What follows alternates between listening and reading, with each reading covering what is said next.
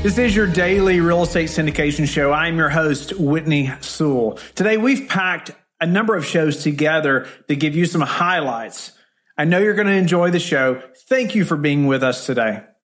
Our guest is Ted Lanzaro. Thanks for being on the show, Ted. Thank you, Whitney, for having me. I really appreciate it. I know a lot of investors that are listening and are wondering, how do we do this? What does that mean? Is this something I should do? This 1031 lingo that we hear all the time, right? And so, let's get started as far as, maybe you give us just some brief background of what this is, and then let's dive into some details. Okay. Yeah, sounds good. I mean, it really is one of the available strategies when you sell an investment property. It's one of the available strategies to defer the capital gains on the sale of the property. It's probably, in my mind, the most important wealth building strategy in real estate investing. And here's why. Let me give you an example. So I had a client, he was a plumber, okay? And as a plumber, he would go out and he would do his business, but he also started picking up small residential units, a 2-family here, a 4-family there, a small apartment building. And over a period of about 8 years, he built up a portfolio of about 150 units, right, that he was running and managing locally. Now, this was in South Florida, and this was at a time when the market was beginning to rise. Prices were starting to go up. And so what he did was he actually sold his entire portfolio to another investor. And he would have had about $1 million capital gain on the sale of all of those properties. And so what he did was he decided, well, I'm going to do a 1031 exchange. And he went and he bought a shopping center on the main road in Boca Raton, Florida, where I lived, and used that shopping center as his replacement property. So he never paid tax on the $1 million. He just did this 1031 exchange and bought a replacement property for actually more than what he sold the whole portfolio for. Okay. So now over the next year and a half, he's fixing up this shopping center and he's putting new tenants into it, right? And the market's continuing to rise at this point also. So at one point when he's complete, he's got it fully rented, he gets an offer for it, which is $2 million more than they paid for it. Okay. So now he's got basically a $3 million capital gain. And so he's like, well, what do I do now? I'm going to do another 1031 exchange. And so he took the proceeds from the shopping center and he ended up investing them passively into 6 AutoZone buildings in Texas, which cost him a little bit more than what he had sold his shopping center for. But now he's completely passive. It's a triple net lease, so AutoZone's paying all the expenses on the buildings. He has a management company who basically collects the rent, writes the mortgage check, and sends him the balance. And at that point, he's making about $40,000 a month, totally passive, and now he's retired, right? And so he's never paid. He's up now like $3 million in capital gains and hasn't paid a cent in capital gains taxes because he's been using the 1031 exchange to defer these capital gains. So you can see how that's like over the course of about 5 years, his net worth went up by $3 or $4 million, but he never paid a dime in taxes. And that's why I say it's a very important wealth building strategy. Wow. Do you? I was going to ask you about how long that took, but you said about 5 years, and that's about 5 very years. Impressive. Do you think that was the timing of the market of when he got in, or do you think that most people could do that in say 4 to 6 years? Well, I think a lot of it had to do with the timing of the market, right? So it's a great strategy when you're picking up things at the bottom and then selling them as the market rises. Okay. Now, did he pay a premium for the properties he bought in Texas, at the end of the AutoZones? Yeah, because he was at the height of the market at that point, but he was also deferring gain and he knew he was getting into a kind of a low return kind of scenario, but he had already deferred all of this gain. So, and it was triple net, it was easy, it was passive. So he didn't have to do anything else but collect his money every month. Wow. 5 years of retirement right there. That's awesome. Yeah. So, what are some basic rules, some basic things we need to understand if we're looking at, this same scenario or being able to do a 1031, from one deal to the next and growing our portfolio that way? Okay, so the way it works is that when you sell a property, all of the proceeds of that property go sort of into escrow, what is called a qualified intermediary. It's somebody who facilitates 1031 exchanges. At that point, you have 45 days to identify properties. You can either identify up to 3 properties of any market value, or you can identify more than 3 properties, but they can't be more than double what the value of the property you're selling is. At that point, after you've done your identification, you then have a total of 180 days to close on those one or more of those properties. From a practical and investor standpoint, right, you don't start looking for the properties, the day of the closing of the property you're selling. I mean, you're selling a property. There's typically, but from the time you sell the contract until the time the buyer gets through their due diligence, right, there's, there might be 3 months there. There's, 9 days. So you should be looking at a property, that whole time, right? So that you're actually adding to the clock by looking for replacement properties before the 45-day window ever even starts, which is the day you close on the sale. So what could people be doing like now where the market's a little tighter or whatever, right? Let's say I have a property that I might be willing to exchange, or let's say I come across a great property right now, right? So I know that I can put my other property on the market and probably sell it pretty fast in this market. There's a huge demand for rental properties right now. So let's say I find a property that I know has a better rate of return than something I currently own, right? Well, now I can actually just say, okay, look, I'm going to buy this property.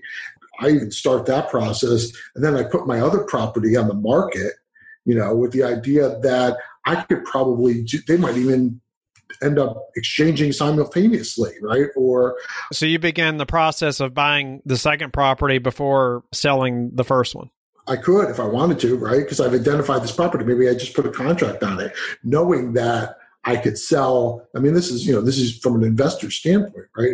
Right. Knowing that I can sell my existing property. Correspondingly, right?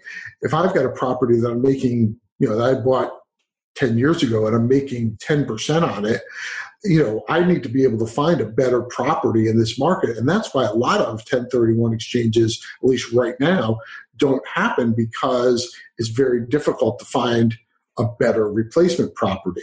So, I have a client who, sold the property. He's got $1 million capital gain. It's going to cost him $300,000 if he has to pay the taxes. Well, we ultimately came to, after looking at what was available in this market where he wanted to be, we ultimately came to the conclusion that he was better off paying the taxes than he was buying a property that he wasn't going to get a really good rate of return on, and was going to be a management problem for him because he didn't want to have, big management problems. If you're paying too much in taxes and you want to recession-proof your investment portfolio while also avoiding those common pitfalls that many investors and syndicators fall into, you should attend Think Multifamily's annual Fire Summit Conference, November 11th and 12th. You can save $100 by using promo code Whitney100 when you go to thinkmultifamily.com/fire. Again, that's promo code Whitney100 to save $100. Our guests are Alex Shandrovsky and Michael Brady. Thank you both for being on the show today, guys. Pleasure. Yeah, thanks for having us. I know all the listeners, if you are in the syndication business, I know this is a topic and question that I get often and that I've had to deal personally in our own business as well, is how do we do a 1031 exchange into a syndication? It seems so complex in the beginning and what that should look like. And I know you as the listener also have questions about how to do this properly. And these guys are experts. They are the experts on 1031 exchange. But a little about them before we get started. They both represent Madison 1031, a national qualified intermediary for tax-deferred exchanges, Internal Revenue Code 1031. Alex is a Silicon Valley seasoned entrepreneur. Starting with a $3,000 loan, he built a multi-million-dollar catering business serving leading tech companies, including Google, Airbnb, and Facebook. As business director for Madison 1031, he provides clients with expert, lawyer, and CPA-approved 1031 exchanges. Michael is Executive Vice President at Madison 1031 and is a certified exchange specialist and attorney. He has over 25 years of experience representing clients in commercial and residential real estate transactions, as well as a wide variety of business transactions and commercial litigation matters, and has acted as general counsel to the title insurance company. So, guys, thank you all again for your time today. But get us started a little bit about, maybe just briefly, I know, two of you at one time, we don't have tons of time to dive into backgrounds, but just briefly tell us a little bit about yourself so we can get into this subject that I know a lot of people are wondering about.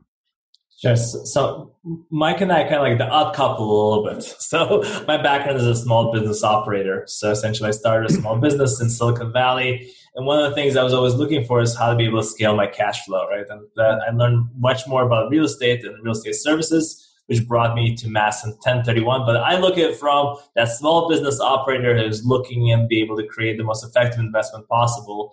Mike, share a little bit about yourself. Yeah, sure. So I'm an attorney, as you heard, predominantly in business and real estate.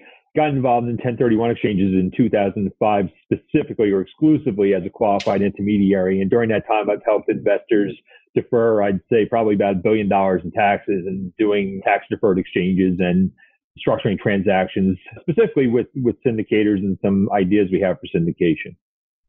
Awesome. Well, I mean, that's a big deal to defer. Did you say $1 billion? Yeah. $1 billion in taxes. I mean, what a great vehicle or avenue here that we need to know about, right? I mean, you're in the real estate business. You need to know about a 1031 exchange, and specifically in the syndication business, you need to know how to help that investor who has that property they're selling and they want to invest. Like, I want to be confident in this to be able to say, yes, we can do this, or no, we can't. Or if we do, then this is how we need to move forward. And so, if you all could just, elaborate or get us started in this process, I'd love to be able to speak to the operator that's listening right now that's saying, I don't know if I can take 1031 money into my syndication, and so maybe, you all could get us started in that and let's walk through that process. Mike, is it all right if I just start us off for a second? Yeah, absolutely. Go ahead, Alex. Let's just take a second and first think about the motivation of the 1031, the individuals who's actually doing the 1031 exchange, right? What's the mindset of the 1031 investor? And then we'll bring it into the syndicator. So essentially, an example I love to use is the IRS is kind of like the Uncle Sam. So he's always that strange uncle who invests with you at every single investment that you make. And when you're ready to actually sell your investment and there's been appreciation, he's coming to you and saying, look, we did so well. It's time for you to give me a percentage of that appreciation, right? Now, but he says, wait a second, you've done so well in the market that I really want you to keep your money in the market. What I'm going to do is I'm going to give you this 1031 exchange vehicle, which is going to allow you to fully reinvest all the proceeds from the sale into another into like-kind exchange, into another like-kind investment property. Now, there's a lot of stipulations and limitations around that, but the motivator behind an individual doing a 1031 exchange is, first of all, he's an individual who is looking to reinvest all the proceeds of his sale into the market. He's not looking to just cash out.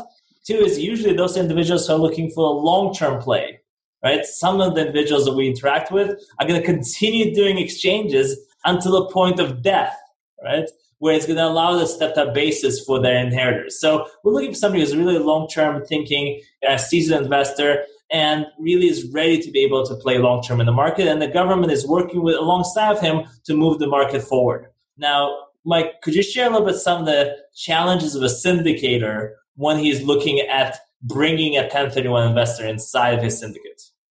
Yeah, absolutely. So let me just kind of support what you just said. These are essentially 1031 exchange is a term-free, interest-free loan from various levels of government. And we're talking about the federal government as well as the various states and some cities that actually impose taxes on capital gains that allow you to go out and buy bigger and hopefully more profitable property. So with syndicates in particular, there's some challenges. So the way I look at this is two ways. So you have syndicators who are looking for 1031 investors. Okay, that's one set of challenges, bringing 1031 money into a syndication, as well as the flip side of that, when the syndicated deal is ready to be turned over, is going to be sold to a third party, how do we get our syndicated investors out and allow them to do 1031 exchanges? Okay, so there are two different challenges. It's kind of two sides of the same problem. And it all stems from the fact that essentially the taxpayer who sells the relinquished property, that's the property that they're going to defer the taxes on, has to be the same investor that buys the replacement property, which is the property they'll be investing their capital gain in. Then we're talking about taxpayers. And so what happens with syndicated deals is predominantly they are set up these days in limited liability companies. They could be limited partnerships as well, that typically are going to be viewed as a partnership for tax purposes. Okay, and that means the partnership is actually going to be the entity or the taxpayer that owns the property. And we can certainly have an LLC or a limited partnership sell a piece of property and go buy a piece of replacement property in that same structure, and that's fine. We can do that all day long. It's the same taxpayer on both sides of the coin. It becomes more problematic, though, where we have an individual who is selling a property and wants to invest in a syndicated deal that's owned by a partnership. And vice versa, if we have a syndicated deal in a partnership that is going to now sell, and we have individuals who want to go off and buy in their separate, in their own names or in, different entities. So that's the problem. And that's really the crux of what the issue is. It's a very, very complicated issue. It's a tough one to get around. Essentially, what we have to do is we have to allow for the same investor on both sides of the exchange. So this can be done two ways. Typically, for the investment into a syndication with a 1031 investor, we would have the investor join in the property, not as a member of the ownership entity, the limited liability company or the partnership. We would bring them in as a tenant in common. So they would have a separate deeded interest in the project along with the syndicated entity. Okay. And there's some formalities we have to respect in that relationship. This is not a great arrangement for a syndicator where you would have some preferred returns, some waterfalls, and, some bumps for the syndicator. But initially, we want to bring them in as a tenant in common, and you could have these co-owners. We should look at, I'm going to throw out some legal lingo here, so forgive me. We want to look at Revenue Procedure 2002-22, which gives us some guidance on how to be set up as a tenant in common versus a partnership. And, they can operate that way for a period of time. And at some point down the road, and there's not necessarily a magic number, they can then have the tenant in common investor contribute their ownership to the syndicated entity and become part of the family, essentially. Okay, so that's one way for bringing in syndicated money. Likewise, on the exit from the syndicate, we also have to kind of bring ourselves out of the partnership model into individual ownership. So we would do something, typically it's called a drop and swap, where we would basically have the syndicate deed out individual interest in the property to the taxpayers, to the syndicated, the investors, so that they could then go on their separate ways and go buy replacement property on their own. There's some timing consequences to that. There's, we want to do this in advance. We don't want to do this at the last minute. It may make sense, a couple of years before the target of selling the property to restructure the entity into tenant in common.